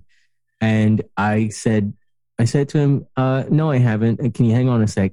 Because I was talking to the sound guy. I turned away to finish saying what I was saying to the sound guy, and I turned around to talk to the guy, and the guy was gone. I searched the entire bar for him. He was gone. And that was so bizarre that was the very first moment that I really believed in any of this, that people do come in as guides, As maybe guides. that was a guide to just put me on the right path, because at that time I was going through a lot. Right. I really was. And I kept asking all the time, I don't know how to get out of this and to get where I'm going. Where am I going? I was doing everything but screaming at God, like, you And I MFer. think What? that intensity of asking sometimes is how we get those amazing spiritual answers, right? Because you were asking with an authenticity and an intensity, and if I look at it spiritually, it's like a ferocious. You were determined. You weren't going to quit, and God answered you. God answered you. God sent someone, a guide, an angel, someone to say, "Hey, what about this?" And it might have been just the answer you needed. Yeah. Yeah. Yeah, because I ran home that night. I typed it into Google. I was like, what is coaching? At first, it came up like personal coaching and stuff. I said, oh, I don't want to do This looks dumb. 3,000 I'm not hours doing of, this. I don't know, Right. 300 hours of push-ups. And then it finally came up, now you see the Anthony Robbins of the world and stuff like that comes up. So Yeah. then I was like, oh, that makes sense. Okay. And I'd sort of been reading books by Sylvia Browne and M. Scott Peck and Robert Greene, Wayne Dyer, those people. All those And people. and so I was starting to get a good idea of, oh shit, this exists. So when that guy tapped me on the shoulder, that my whole life changed. And I do believe that maybe every encounter means something. Yes. And I really do. This is where I mentioned to you, I want to get into the real stuff. And also, I don't want to talk for 2 hours. But this concept of thing. There's so much to talk about, right? It's a big world, the spiritual world. Yeah. And this whole thing of boundaries and stuff, if this person isn't who you think they should be specifically for you, if they don't cater to your moods, cut them off. All this kind of stuff. And that's actually what's coming down the pipeline in the mainstream. And I don't like it. I used to be like that when I was a teenager into my early 20s. I stopped doing that when I was around 25 because I realized this really is conflicting with my consciousness. I've done this so many times, and I can't just go around burning bridges just because I don't like everything that everybody says. Right. And this is not to say that there aren't people out there that take your kindness for weakness. Yes, there are. There are plenty of them. And you don't have to be rude and unkind to them either just because. Right. But I really do think that every encounter with every person, there is something, we live in a world of emotional mirrors. And just because you don't want to look at somebody's behavior and you don't want it in your sphere, it's still telling you something.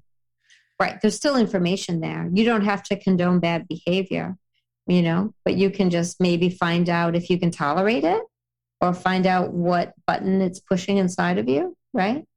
I'm not for anybody being a martyr or being in a dangerous situation or anything like that. But if you have friends and they don't do exactly what you want, or they don't remember your birthday, or they don't pick up the check the exact number of times that you pick up the check, I mean, that's a silly way to go through life, right?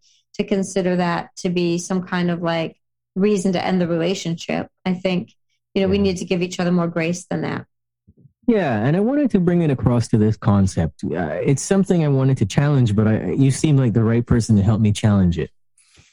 This concept that being around someone can suck your energy away from you, it has a lot more than just that. Like, that's not a good enough reason. Just because you feel drained, it's not a good enough reason to isolate from people. At the end of the day, how much does personal responsibility for your thoughts, your emotions, and your energetic field, how does that come into play with these kinds of things? Like, people can't take your energy without your consent for the most part. Right. Entities can do that when you get upset, but human beings, not really. There's a little bit more to it. Is that true? I think that's true. You're actually making me think of two things simultaneously. And so the first thing that comes up for me when you ask that question is, yeah, it can be draining sometimes. For me, I'm sort of a private person. I love people, but I need time away from people. I need both, right? Um, but there are those people that I find more draining. But if I'm being honest with myself, it is also because of how I interact with those people, right? Maybe I'm getting triggered by things they say, or maybe I'm not protecting myself enough, or maybe I'm responding oddly to, their point of view. So I think there's information in the exchange. But I hear you. I think there's this kind of like almost hypnotic push within the world of social media, with Instagram and, all these places where people exchange ideas to keep your boundaries up, and it's okay to be alone, and intelligent people have few friends. That's one I saw go by, and I think that that's okay. It's okay if that's your authentic experience, but it does lead to a very isolated existence, right? If we don't have a social network, then it's another way that we become more isolated and more separated, unplugged from each other. So it's a little bit discouraging, right? Yeah, Yeah. I hear you on that. It's definitely very discouraging. Yeah. I mean, I I think, don't think we should just engage with people who are plain mean spirited, right? If someone's just being awful, horrible, okay, then maybe you don't want to engage with that. And I totally get that. But I guess, you have to make sort of a case by case decision, right? mhm. Yeah, I just wanted to. I felt like you would be the perfect person to expand on that point because you're the true definition of an empath. And Yeah. what I find myself telling people all the time is, they say I'm an empath, I'm taking on everybody else's stuff, and I tell them, well, stop taking it on them You cut because that out. you're the one taking it. Yeah. If I hand you a steaming bag of dog shit and you take it from me, you're responsible for taking it. I didn't make your hands reach out and grab it. Correct. And they, let's call them that, are using this as a division tactic. It's one more division tactic, yes. Yeah, to convince people who are not yet ready to take personal responsibility for everything, that someone else has control over their emotions, that someone else has the power to project directly a beam of darkness onto them that they absolutely are going to melt if they're in the room with this person. Right. Stop taking that on. Step into your sovereignty and realize you don't have to own anything that doesn't belong to you. Right. That's what it means to be an empath. To read the field without being attached to it. Yes, there's going to be some really hard days and some really hard people. Right. And some really hard energetic environments where you feel like a sponge. But it is ultimately up to you how much you take in and how much you take responsibility for things that are not yours. I totally agree. And I think it's a bit trendy at the moment. I'm hearing all these really young people, 14, 13, 15, telling me, oh, well, I'm an empath, so I can't do this, I can't do that. And I'm an empath. And I don't want to take away from anybody's sensitivity. I'm glad they're sensitive. I'm glad that they're able to pick up on other people's feelings. But I do think that there's a skill set that goes with that, which is understanding which feelings are actually your own and not someone else's, and how to cope with whatever is moving through your emotional body. Whatever is moving through your emotional body is yours to manage, right? So absolutely. Yeah. There's information there, potentially to help the person that you claim is draining you. Right. Empathy. And what they're really, especially with the kids, I mean, they don't know any different, Lisa, but it's important to reference them, and hopefully some kids will listen to this and be like, hey, that sounds like me, and they will knock it off because the mind just has another cognitive distortion that literally sounds like something is wrong with me.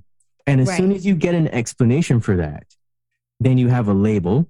You marry yourself to this label and you go on living your life. Can't change, right? In a disempowered way. Yes.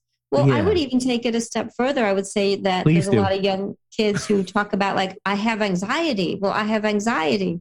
Like, well, no, you don't have anxiety. You're just afraid right now. You're just afraid right now. It's not a permanent state. Or I have depression. Like, do you have depression or are you feeling sad at the moment? right? Because there's there's a big difference. Are you having an emotion that you know at some point will change, or do you have a medical condition that requires a medicine, right? It's Absolutely. completely different. Here we go Yeah. into that territory we said we might hit. Yeah, right. We weren't going to do um, it, or maybe we were going to do it. I don't know. Talking But about the labels and stuff. right, All of that is a paradigm that has it been is. created by the psychiatry and the psychology industry to disempower people Mm-hmm. so that they have a reason to take medication. For sure. I definitely think that's the case. And unfortunately, it's starting for people at younger and younger ages when they're trying to do the jobs of adolescence or the teenage years. There's work to be done to move through that time. And that work often includes managing sadness or managing fear. I mean, there's no way to come to adulthood without learning how to manage those emotions. So, if we interrupt that process, I'm not saying there aren't some kids who probably do actually need medication. There are real chemical imbalances out there. But at least in my community, I'm seeing a lot of people who are owning their mental state as if it's a permanent fixed condition. And rather than being given any skills to work with their feelings or work with their thoughts, or even just take better care of their health, none of that is being presented to them. They're just getting a prescription. Absolutely. And Yeah. I don't want to continually reference them, the powers that be, etc., as though we're really truly victims. Because that's another thing where we have to be sovereign at all times, but we have to understand the narratives that are projected onto us and understand we don't have to live by them. Yes. Because it's another way of stripping our souls away from us, stripping our intuitive abilities from us. So many people who come to me with, they're anxious or they feel depressed. At the end of it, once I show them that, like we said at the beginning of this, you bridge your rational mind with your emotional mind and you're picking up on information. Here's how you sort through this information. Here's how you tell how you've been brainwashed this way or the other way. And you learn to notice subconscious programs in and outside of you. Mm-hmm. Then they come to feel more empowered because they realize, oh, wait, I'm living everyone else's storylines except for my own. And I'm suppressing my intuitive abilities. And all the things I'm worried about are these deep-seated fears that, I don't do this kind of work where I work with ancestral stuff. Like I'm just not that advanced yet. And I've come to figure out a few people actually do have stuff that it has stemmed from far beyond that. And I tell them, well, you got to leave me now. You got to go on to somebody else because your age plus, I don't know, 17,000, 30,000 years is how far back this thing might go. And that's not my territory. Right. Do you get stuff like that in your work where you have to take people all the way back? What does that look like? Absolutely. Well, sometimes it's a person's past life experience that is still running as a program in this life. Mm-hmm. I remember one young woman, she was in her late teens when I first met her. And then in her early 20s when we came to figure out, doctors thought she had an eating disorder, but then they realized she had a kind of physical condition that was really making peristalsis, really making it impossible almost for her to swallow properly. So she had a very difficult physical time eating, and there was some complexity. And we did some spiritual work around this and discovered that she had a past life where she was one of the leaders of a small tribe of people, and there wasn't enough food where they were living. And they had to move from one location to another location in search of food. It was a famine in her tribe. And because of a sense of duty as a leader, she didn't want to eat any more than she absolutely had to. She wanted to make sure that everyone else in the tribe had resources, especially the young people and the children. And so her past life program was like, oh, don't eat more than you need. Don't eat more than you need. And that was still repeating in her subconscious mind. So we were able to unravel that pattern and get some freedom. Now, she also had a physical condition that she was probably born with, and she did use conventional medicine to work with the physical condition too. But she was able to eat better once we unraveled the past life pattern. She was able to gain some weight because she was dangerously thin. She was quite thin, and get more nutrition into her system. But I mean, that's just one example where her past life was not still, but very much influencing this life. And she didn't even know that until we were able to kind of search around and find it. It can be that way. So you feel like that could potentially be true for a lot of people? Oh, for sure. I really do. Yeah. And I do think there are ancestral patterns. I just had a client recently within the last week or two where I was shown an ancestor and she had even heard the story, but she never quite connected the dots. But this particular ancestor was having was on a farm and was having a dispute with the person who owned the land beside them. And in the heat of an argument, the ancestor had picked up a rock and thrown it at the person they were angry at, hit them in the head and inadvertently killed them. Meant to do harm, didn't mean to actually kill them, right? So she had even heard that story and it was like a funny but not funny family story. Yet she had a pattern in her life of always living next to neighbors she fought with, of having crazy neighbors, right? So look how that pattern was repeating. Now, as I was searching around in the spirit world to find the source of her, repeating pattern of these, unruly and unmanageable neighbors. And she did have some absolutely insane stories of neighbors. But I was like, well, I'm seeing this story. Well, when I told her that, she's like, oh, yes, that's a true story because she had heard of it. She knew of it in her family tree. And so it wasn't her. She didn't reincarnate. She's not that predecessor, that ancestor. But the pattern seemed to travel right down the DNA and live right inside of her light body. And she was manifesting it without even understanding the source. Because this is a very peaceful person. She's not somebody who goes looking for conflict. And yet time and time again, she would move to a new space and had some kind of crazy battle with her neighbor. It's kind of funny, right? Yeah, that makes so much sense to me. And I guess I never really quite thought of that because I guess I haven't encountered that. Right. Right. But that's just so it's wild. Awesome. In a way. I mean, not for her in her time of suffering, but yeah. Yeah. I mean, we just don't think about the stuff that, our great uncles or our third cousins might be going through would be influencing us too. But this DNA that's inside of us is pretty potent stuff. And it does communicate, I believe, memory and information across the generations, as well as just influence our physical traits. Yeah, that resonates. And I do tend to agree with you because in the changing of the brainwave states and stuff in my work, I've done things on myself specifically where I've had to look at the helix and you could see where particular programs were being held and you send it into God's light, or if you want to, I don't know if that's a trigger word for somebody listening, but get over it.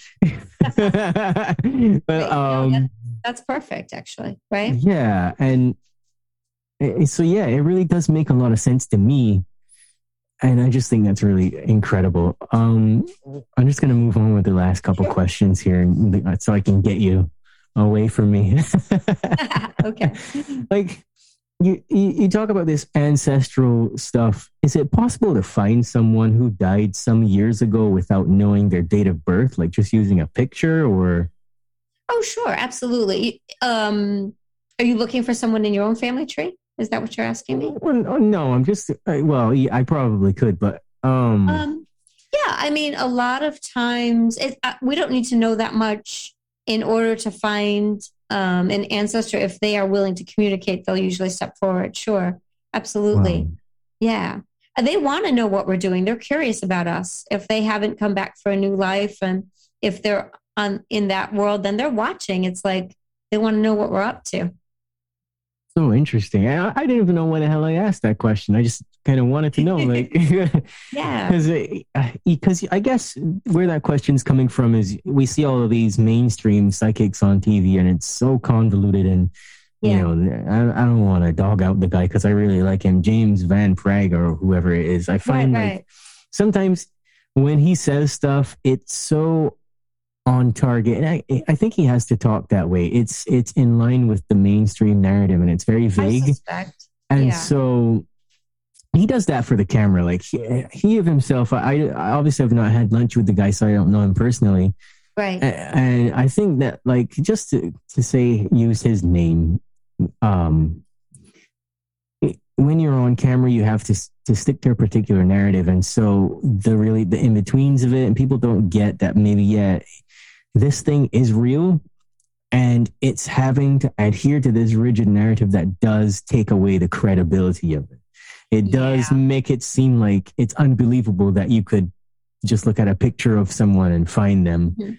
Mm-hmm. You know what I'm saying? I think a picture, though, if you think about it, is very powerful. I mean, it really does capture someone's energy often. You know, it's their image, and each one of us is unique, and we do all have a unique image. There are some people who believe, you know, there are parts of the world, but even today, they don't like photographs because they feel like the photographer is taking a piece of their soul, right? So I don't know if that exactly is true, but I think that a photograph can be super powerful. So I can understand that he can probably connect through a photograph. And a lot of times when I'm sitting with somebody, I'm not even looking for a particular deceased person to speak.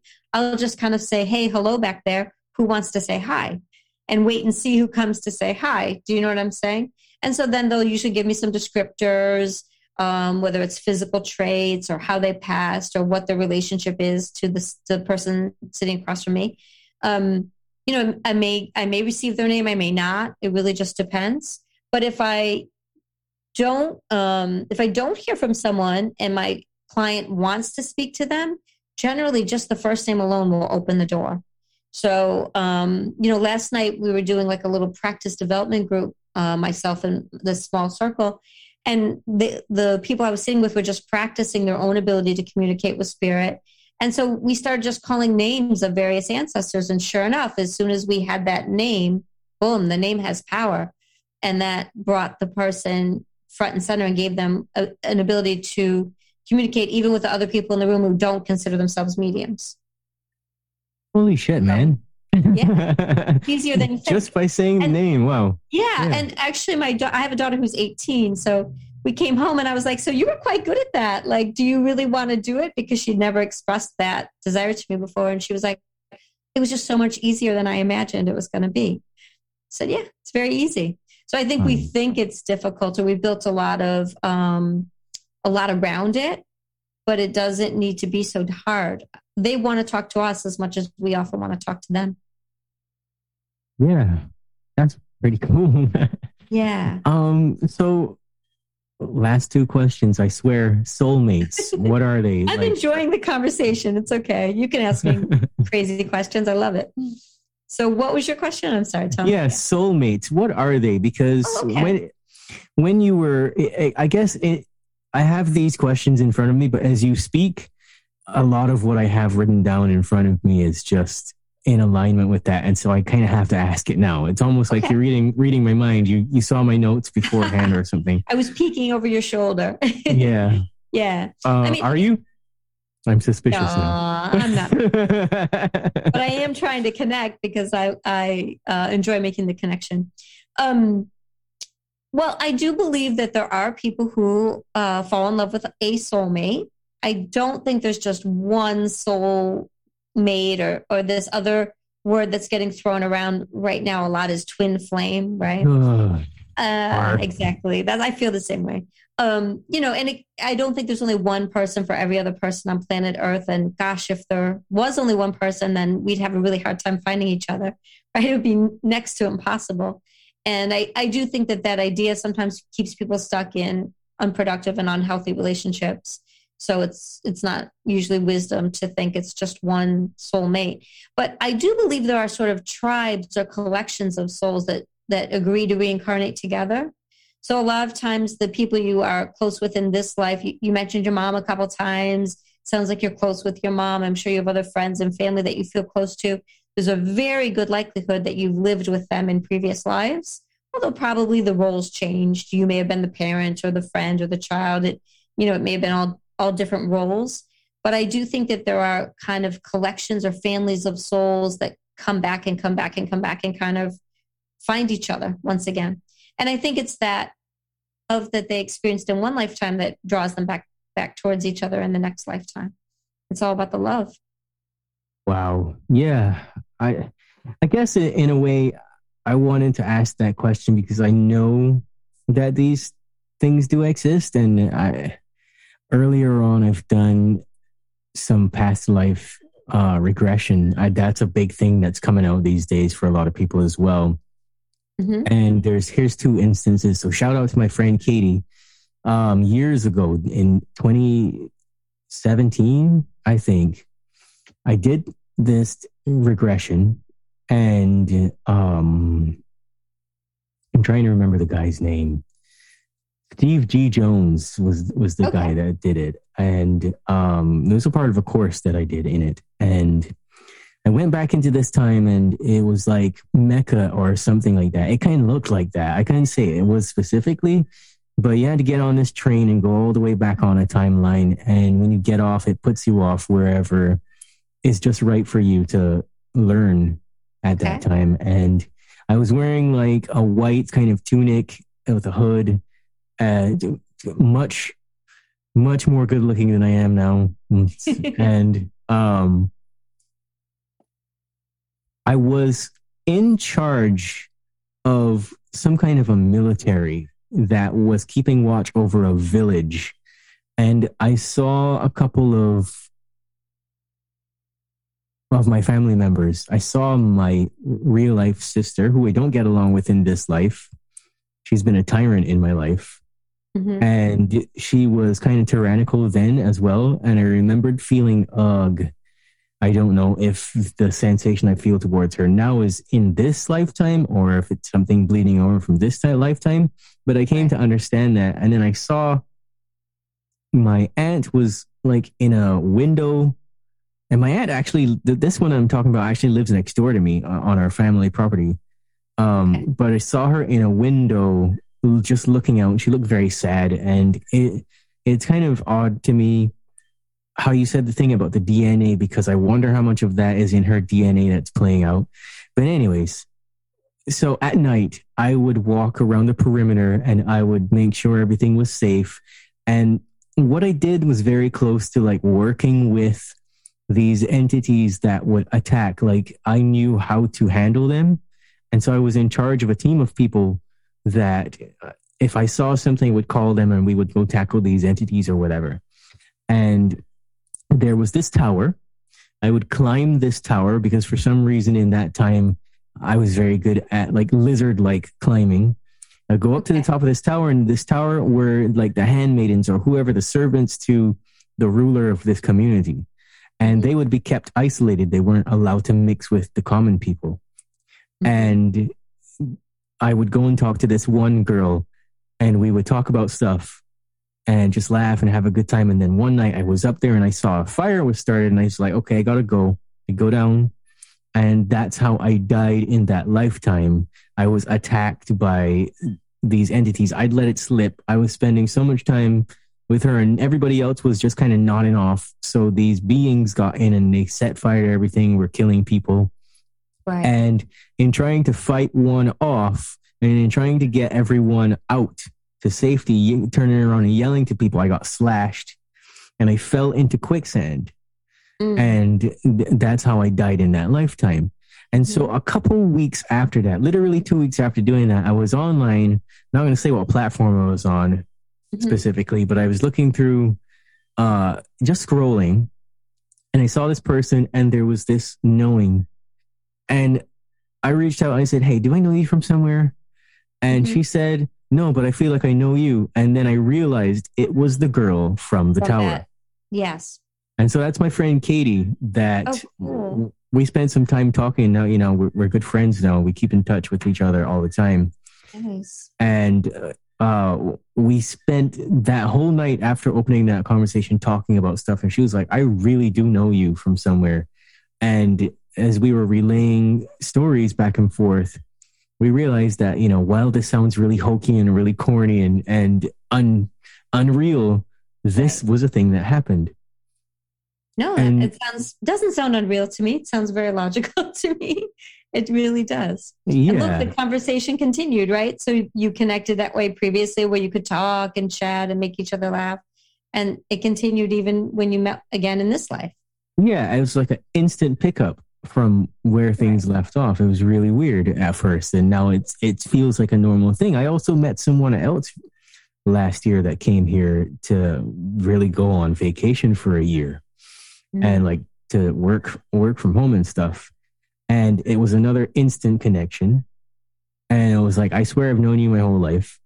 And some stuff happened, not between us, but happened here where she was like, I actually don't want to stay here because there's too much crime and stuff. She left. And it was after that I decided one night I'm going to take a look at it. So I went and I found my hypnotherapy notes and stuff, went back into this meditation. And it turns out, again, I was in another repeating position of being some military official. She was a part of the royalty. Again, same theme. And she must have been cheating on her husband with me or something, because in one of the scenes she was looking at me like with a lot of shame because she was walking right next to this guy, and she's like, we can't let him know. Right. And I died almost in the same way. This time there was another attack. Another army attacked the community, and how I died was trying to get her to safety. And it's a really weird thing happened when she was here. We fell asleep one night watching this movie and woke up, and she had her hand on my hand and she was holding it tight. And I was like, the next day I kind of teased her about it. I said, why'd you hold my hand so tightly? What were you afraid of? She was like, I wasn't holding your hand. And I was like, yeah, you were. Right. Let's just be honest. Yeah. And so I found out I died in that lifetime with an arrow through my chest, and she was face down in a pool of blood. As gruesome as this is, sorry listeners, right. But she was holding that same hand. Oh. And so what was happening to her is that she wanted to come here to get over a divorce. Not to tell out too much of her business, but she was so afraid of that, felt so unsafe, that instinctively she grabbed my hand when she fell asleep. And she didn't feel safe here because, and this is a place that I'm not afraid to say it. People don't like when I say it, but it's the truth. I'll be sitting in here, I'll hear gunshots and stuff like that. Wherever there's tourism, there's crime here. And that's because 80% of the population is largely oppressed. Right. So for people who are accustomed just roaming around as they please and doing what they do, when you come here, you have to have a vehicle, especially as a woman. Sure. Walking around on your own is very, very dangerous. And so that triggered for her all of that stuff. And so I was wanting to tell that story for people listening to know that this stuff is common. You will meet people that you knew in other lifetimes, but it's also leading to the question, is this a thing that happens as you begin to develop yourself? Is this a thing that just keeps happening over and over and over, where you run into more people that are to resolve things?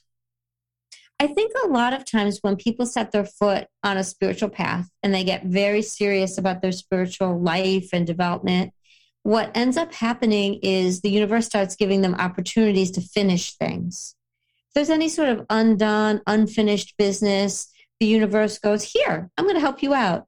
Finish this story, right? Put the period at the end of this sentence, and just kind of gives us that opportunity.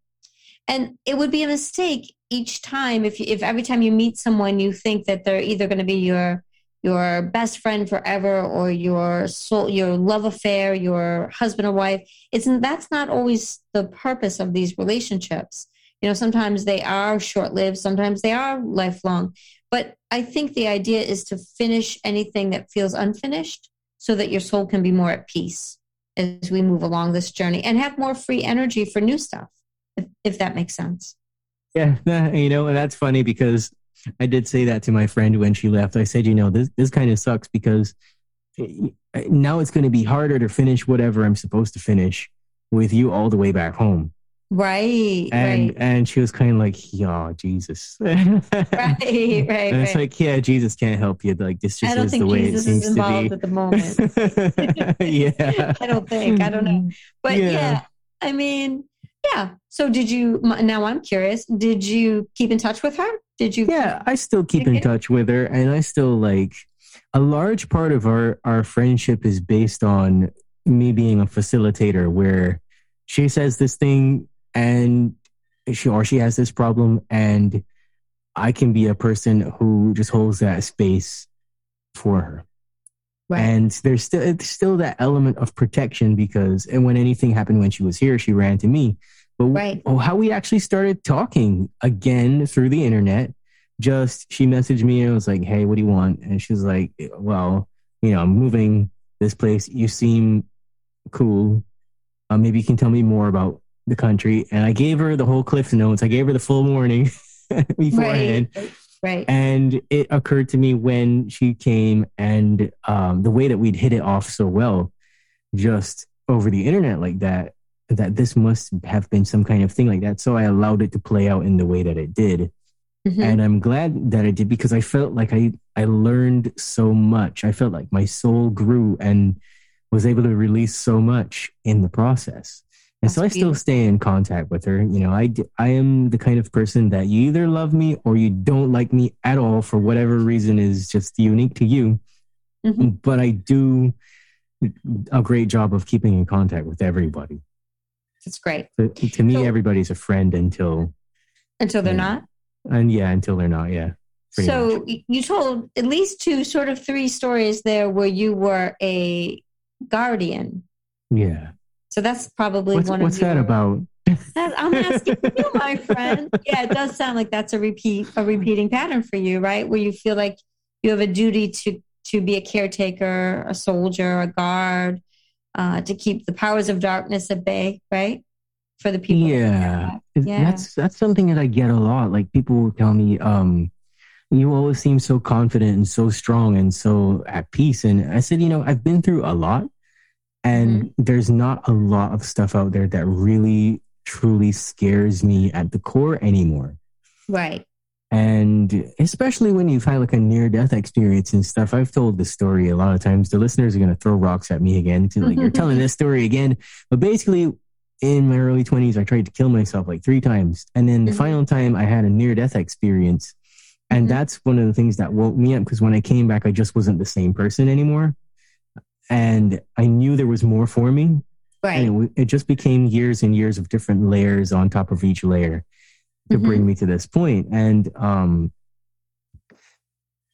people say that stuff to me and I say, well, once you've had a taste of death, you tend not to fear it so much. You tend to just want to get it over and done with and get the work done. Right. Because people taking certain medications they shouldn't take because of a certain thing out of fear. Like I don't have that. I don't have that program because the truth for me resonates so high because I've been dead already that I know this is false. It's kind of a been there, done that. Yeah. Like, right. You're bulletproof at this point, right? You want to kill me? Whatever, man. Yeah. Like it'll be great. And you first, right? Yeah. That makes a lot of sense. Yeah. I definitely think that's the side effect of spiritual growth, though, is that we no longer fear death. Mm-hmm. Right? Yeah. Because there's no way possible that you meet your soul and you don't come to this deep understanding that just cancels out everything else in the world. That you're just a fragment of consciousness that you go back and this whole thing's a rental. Right. I mean, that's it. That's all there is to it. Right. I know it sounds simplistic to a lot of people that might be listening, but that's it. Well, I think spiritual truth is always simple to understand. It's just a little bit hard to live, right? Yeah. That's where the rub is. It's hard to live. But I do really feel that in your presence as we're talking tonight, that you're basically grounded and content and unafraid. And that you kind of know that whatever happens is just going to happen and you're cool with it. So that's a great way. A long time too. Yeah. But you got there. And you know what? The thing that I want people to understand, though, is even though you reach that level of insight and awareness, there's still so much growth there and you really don't know what you don't know. Oh, of course. It's just no longer scary, but you really just are surprised. A never ending story, right? Yeah. Yeah. So my last question is, we know that we're living in the rise of the global shadow. Well, you and I know. Maybe our listeners know. Maybe they do. I hope so. Why are you here if you don't know this? Right. Just kidding. So, are the experiences that the collective are experiencing right now, is that some kind of collective past life drama coming to the surface? Right? Is it a combination of that plus the overall lack of accountability that we see with people?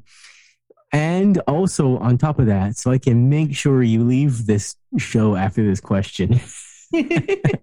so are there two questions in one, right? Yeah. Are there any particular messages that you get from your guides and stuff that are giving you information about current events or the future, or, what do you got?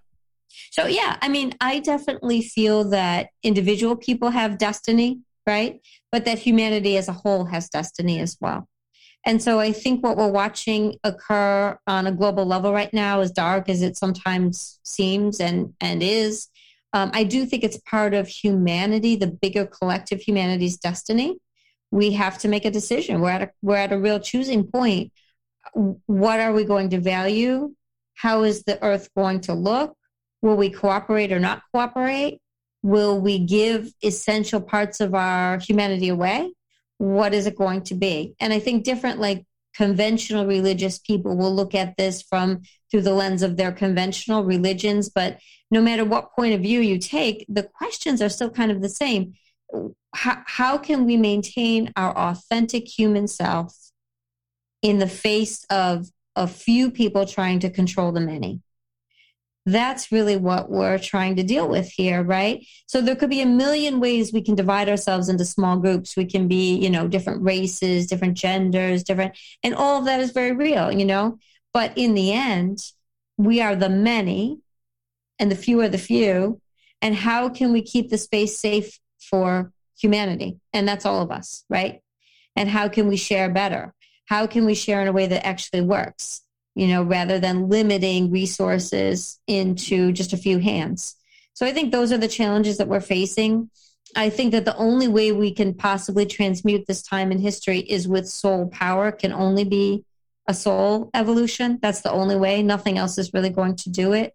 I do feel we're coming up into a point in the timeline where the timeline is kind of splitting in two. I'm oversimplifying it, but this is the best way I know how to explain it. I think there are going to be a large number of souls that go one direction and a large number of souls that go the other direction. And I do kind of believe that all time occurs simultaneously. So, it'll be seamless. There won't be necessarily a big, giant, out loud kind of split. But I do feel like the earth is going into two different paradigms. So my intention and my purpose is to try to stay where there's the most freedom, the most creativity, the most art, the most respect for humanity's nature. So that's where I'm keeping my vibration every day as best as I can. I'm not perfect, far from it, but that's my intention, is to be respectful of other people and to walk in dignity, because that's what I think the human condition is supposed to be. I do hear from spirit that in the timeline that we are sitting in right now tonight, that the worst of it is kind of almost over, although it doesn't look that way on the outside.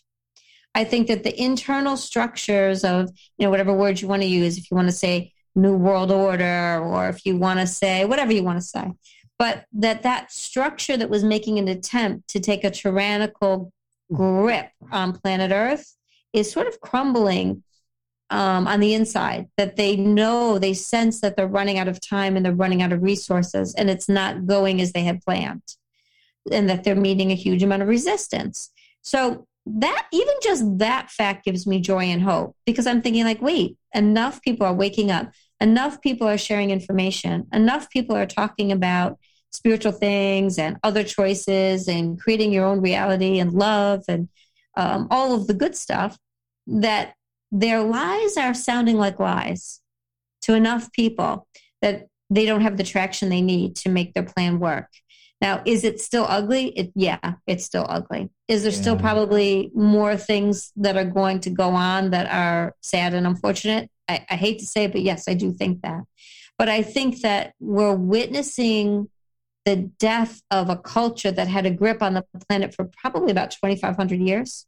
And we're just kind of watching the last bits of it die. I know that sounds kind of dramatic, but I think that's what we're witnessing.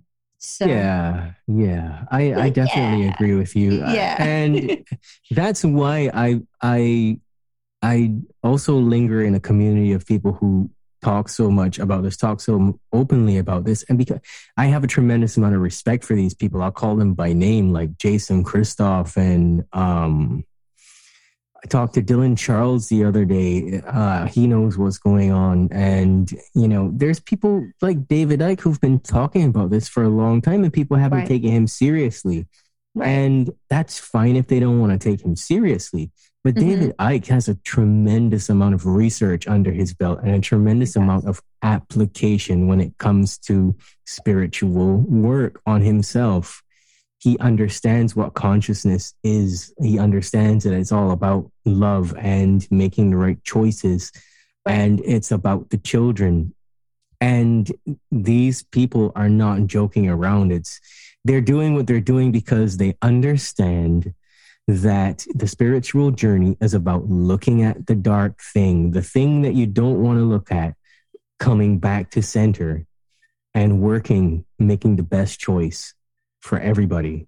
Right. And you can't just ignore it. And I want to bring these things up as often as I can. I don't care who it pisses off. It's serious. We see these images of beyond serious, right? We see these images of these little kids 2 years old that were born at the beginning of the pandemic that can barely breathe. They can barely speak. I know. They don't know what's going on because they've lost their ability to their facial pattern recognition. We can't sit around and allow that to happen. It doesn't matter how you feel about it. We can't sit around and just let that happen to a whole generation. It's morally wrong. In my opinion, this is morally wrong. We can't keep children in this state. It's not correct. Yeah. And also to call yourself a spiritual person and then you don't want to see what's going on, then how spiritual are you? How serious are you about making a difference?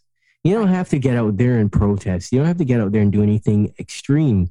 Just make the right choices. Pass on the right information. Be honest about what you're seeing, and make sure that you don't participate in the worst of it. Make sure that you are trying to build people up, giving them the help. Because you know what, Lisa? At the end of the day, all of these people who turn around and get the vaccine and their kids get the vaccine and things like that, when they get the eventual health complications that come from it, or they die, their families are going to need help with that. And it's really, really shitty to just decide, I'm not going to look at it. I'm going to cover my ears because I'm a so-called spiritual person. You need to be training yourself to help people. Right. Plain and simple. That's what it's about. That is what it's about. I couldn't agree more. Yeah. I'm with you. Yeah. I get very passionate about these things because it's important to me.